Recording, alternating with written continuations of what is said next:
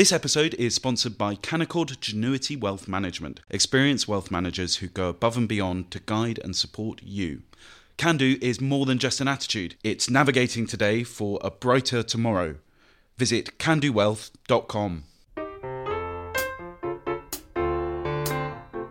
Hello and welcome to Coffee House Shots, the Spectator's daily politics podcast. I'm Max Jeffery and I'm joined today by Fraser Nelson and Kate Andrews. NHS consultants have rejected another pay increase offer by the government. Kate, can you give us the details?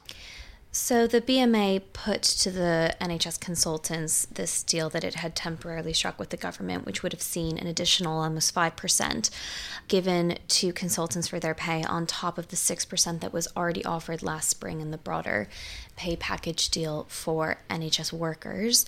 Consultants have very narrowly shot this down. It was by 51% of the vote that they rejected it. It is notable that they've said they're not immediately going back on strike. They want to try to negotiate more with the government. I think there are two ways of looking at this. The first is that timing matters here. One of the difficulties for the government about this decision is that it has come just after Rishi Sunak and Jeremy Hunt made a big deal in the Sunday papers last weekend that tax cuts were coming. And there's been a lot of speculation about how much room Jeremy Hunt will have to cut tax, and it's thought that he could have upwards of £20 billion of fiscal headroom, basically that wiggle room that his fiscal rules allow him to implement more tax cuts. It is difficult on the one hand to say, we have these many billions that we're going to prioritize tax cuts for, and then on the other hand say there's no money left for any kind of public service pay increase. Now, of course, I'm not sure that's the argument the government should be making anyway. I mean, there should be broader arguments here about, so long as healthcare is completely in the public sphere and people reject the idea of more independent top-up, then these are the kinds of salaries that we're going to get compared to, not the USA, compared to every other country like Australia and New Zealand and Germany and Switzerland and France and all the rest. But that is tricky for the government. On the other hand, the fact that the consultants aren't going back on strike immediately suggests to me that they understand that their strike in particular is not the most widely received. It is not the most popular. If you ask the public who they support when it comes to NHS strikes, consultants are towards the bottom of the list. And this is somewhat unsurprising given the fact that the government fairly recently had to change a pensions rule basically to keep doctors in the workforce longer because they were coming up against the limit, because when you reach a certain level in the NHS and when you can do work outside of the NHS, these numbers, they add up. So I think there seems to be some understanding from the consultants that the way to handle this is ideally for now behind the scenes rather than to be back on the picket lines. But it's going to be a long year. We'll see what happens. It's probably worth adding that the basic salary of an NHS consultant varies from £94,000 to £126,000 a year. So we're talking people in here in the top sort of 0.5% of their earnings. And that's, by the way, that is, on top of all the other various benefits which you get. The NHS has got one of the most generous pension schemes in the whole of Europe. I think 20% of your salary you get put towards a pension on top of that. So that's why, as Kate says, people aren't going to be shedding tears from the consultants. By the way, the NHS doctors are also, even the junior doctors, are paid pretty well compared to their peers. When you look at their salary trajectory, they're going to get to pretty decent salary, the one I just described, in a reasonable amount of time. And then when you think about, for example, cleaners and the minimum wage, your average cleaner is basically going to, by the time of the next election, is going to be paying 50% more income tax than she would have been doing when the Tories were last voted in 2019. And I came across that fact recently, looking at all the effect of the freezing of the tax thresholds, and it really does hit hardest on those earning between £10,000 and £17,000 a year. So we're talking people who aren't working part-time, probably minimum wage jobs. And it seems strange that all of the attention is going on those who are really at the top of our earnings stream. And I haven't heard anybody really mention the effect of the various Tory tax changes on those right at the bottom. And to me, this seems a rather hideous asymmetry of debates. And I guess, of course, if you're in the public sector, you have the power to hold the country to ransom, to deprive us of public services. So you can push your case to the top, no matter how much you're earning. But I do think, and we're going to be doing this in the Spectator, looking at those at the bottom of the salary scale, how badly they're going to be hit by the stealth tax rises, and how little they've been helped by the recent round of pay disputes. And Fraser, you did say before this podcast started that you had a Nelson plan to end the strikes. Can you tell us a little more about that? Well, I was perhaps exaggerating a bit, but... No. Well, right now, for example, Virginia doctors are obliged, they're forced, to have 20% of their salary going towards pension. Now, most people, when they start off, they would rather that was 10% or 5%, because when you're starting off, you need the money for various things. You've got your student loans to pay off, you've got your rent, and of course you see the value of a pension, but 20%, really? So I don't see why NHS workers should not be given the same flexibility that other workers are and allowed to decide for themselves how much of their pay goes towards salary and how much they take in the here and now. Most workers have got that, so sure, employers are obliged to do a contributory scheme, but you or I, Max, are not obliged to put a penny into a pension scheme if we don't want to. And most people do. It's a pretty generous scheme the NHS is offering, but 20% is just excessive. So what I would do is I would say to them, look, we're going to give you the same responsibilities. We're going to treat you like grown-ups and we say that everybody else is. We're not going to force you to put a fifth of your salary into your pension pot. You're going to decide how much you want to put in and you can take the rest as salary. So I would, if I was handling these negotiations, make that part of the offer. I think it would go down pretty well. Okay, I don't think most people are realising that doctors can't reduce the amount that they're putting into their pension pots. I would have thought that would be natural. Well, again, you can look at this from two different perspectives. One is that they are asked to put just a disproportionate amount of their income into their pension, and that makes their day-to-day life a lot harder. I completely agree with Fraser on that point.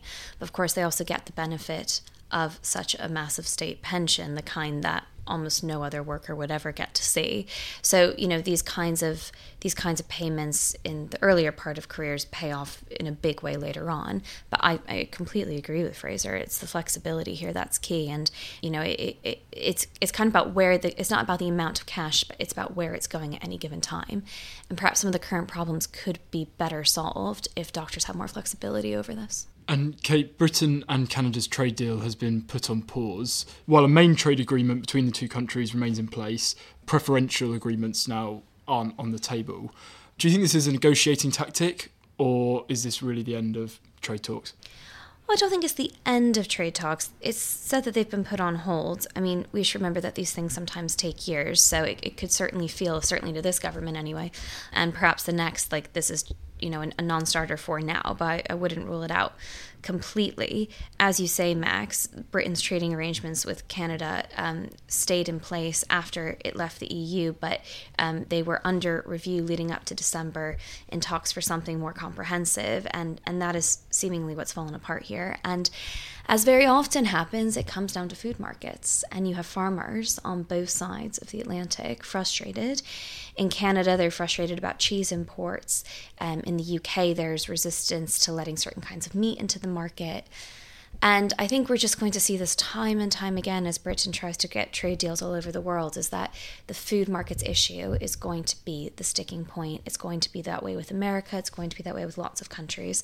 If you really want to embrace that full free market, robust kind of trade deal, there's going to have to be compromise on both sides. And at the moment, there seems to be essentially zero appetite from UK politicians to make compromises and when I say compromises, I do not mean in terms of genuine food standards or safety. If the chlorinated chicken debate, if you start getting into that, you see that a lot of the sickness rates in America are actually lower than they are in the UK. But the point is, there isn't even scope to have this argument right now. And that is ultimately what's going to keep these trade deals on hold. Not the fact that you can't secure them, but that there is not the political will or appetite at the moment to do so.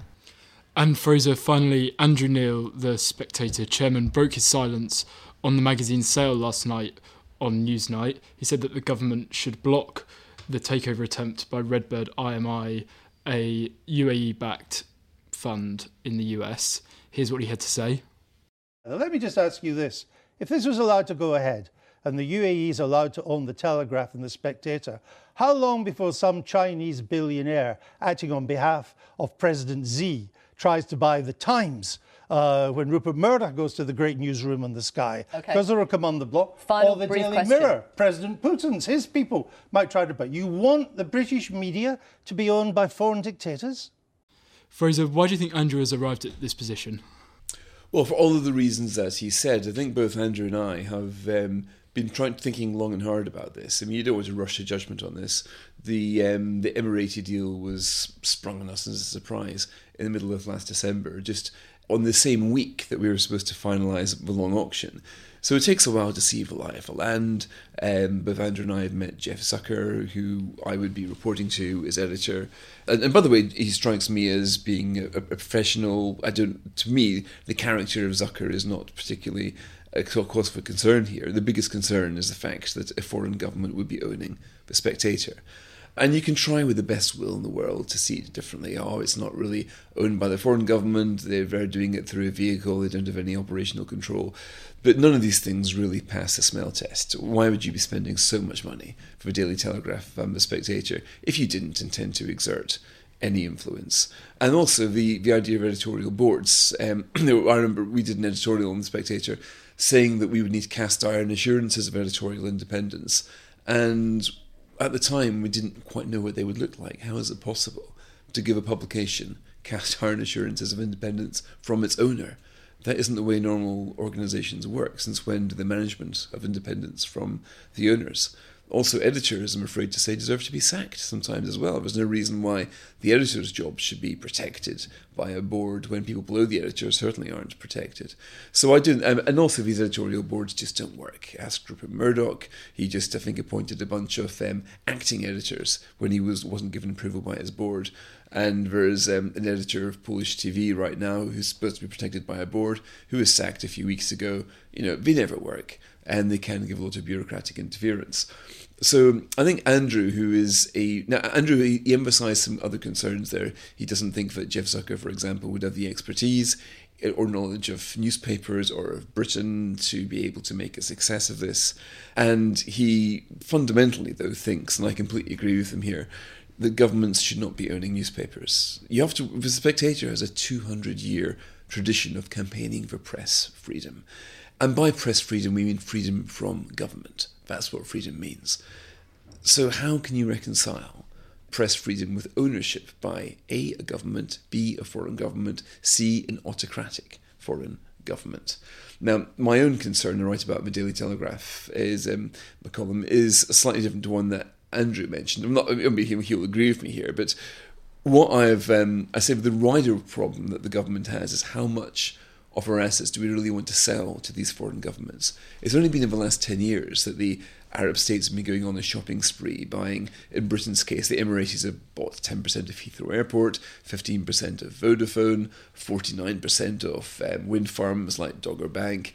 And all the time, these are pretty important pieces of critical national infrastructure. And you can see that they're sort of testing how much can we really buy? How much of one country would you sell to another country's government? Now, until now, most of the UK government officials, their job is to be trying to get inward investment into Britain, thinking, okay, we need this Emirati money. If 10 billion quid, great, let's get them in. It seems to be a bit of an afterthought, thinking, hang on a minute, why is it only these assets that they're really interested in buying? Because these aren't, if you wanted your greater return on your investment, would you really be spending so much money on the Telegraph and the Spectator? I think you're paying that premium because it's sensitive. Now, the very reason which a foreign government would want to buy a sensitive asset is the very reason that a national government should be wary of selling them. I don't think that any government should ever be allowed to buy any newspaper. That violates the principle of press freedom, and I think it should be upheld. I doubt, but there aren't laws against that right now, so there's no legal basis for the government to stop this deal on that basis. There is national security question, which I think is glaringly obvious. If the Emiratis are our allies, but they're also Putin's allies. There was this disgusting spectacle last month where they welcomed Putin as a conquering hero in Abu Dhabi, and they had a 21-gun salute, the sort of a military escort. They took him to the presidential palace, and the Emirati royal family praised him as a dear friend, Now, I paused at that because the Emirati royal family would be effectively my bosses. They would be the people that I, as editor of a Spectator, would be working for. Can you really have a magazine like ours owned by the dear friends of Vladimir Putin? Now, that's been going over in my head ever since I saw that press conference. I haven't said anything about it publicly until now because, again, these are really important questions. You don't want to rush to judgment here. But the more you think about it, the more it's impossible to reconcile, I think, the Spectator's tradition of press freedom with government ownership. And it's also difficult to reconcile, I would argue, the government's duty of preserving national security with selling aspects of your democracy, fundamental parts of your democracy, which the free press is, to foreign dictatorships who are allies with Vladimir Putin. So for all of these reasons, I think that Lucy Fraser, the Culture Secretary, has got lots of reason to look askance at this takeover deal. We were supposed to hear about it today. This is Friday, but we haven't. So I'm not quite sure what's going to happen, but this is a very important decision, and one, I think, whose importance runs beyond the circulation of a Spectator or a Telegraph. This is about who we are as a country, what protections we put in our free press, and how we are able to defend the integrity of our own system, our own traditions, in a world where autocracies have got lots of money and are willing to spend it. Thank you, Fraser. Thank you, Kate. And thank you very much for listening.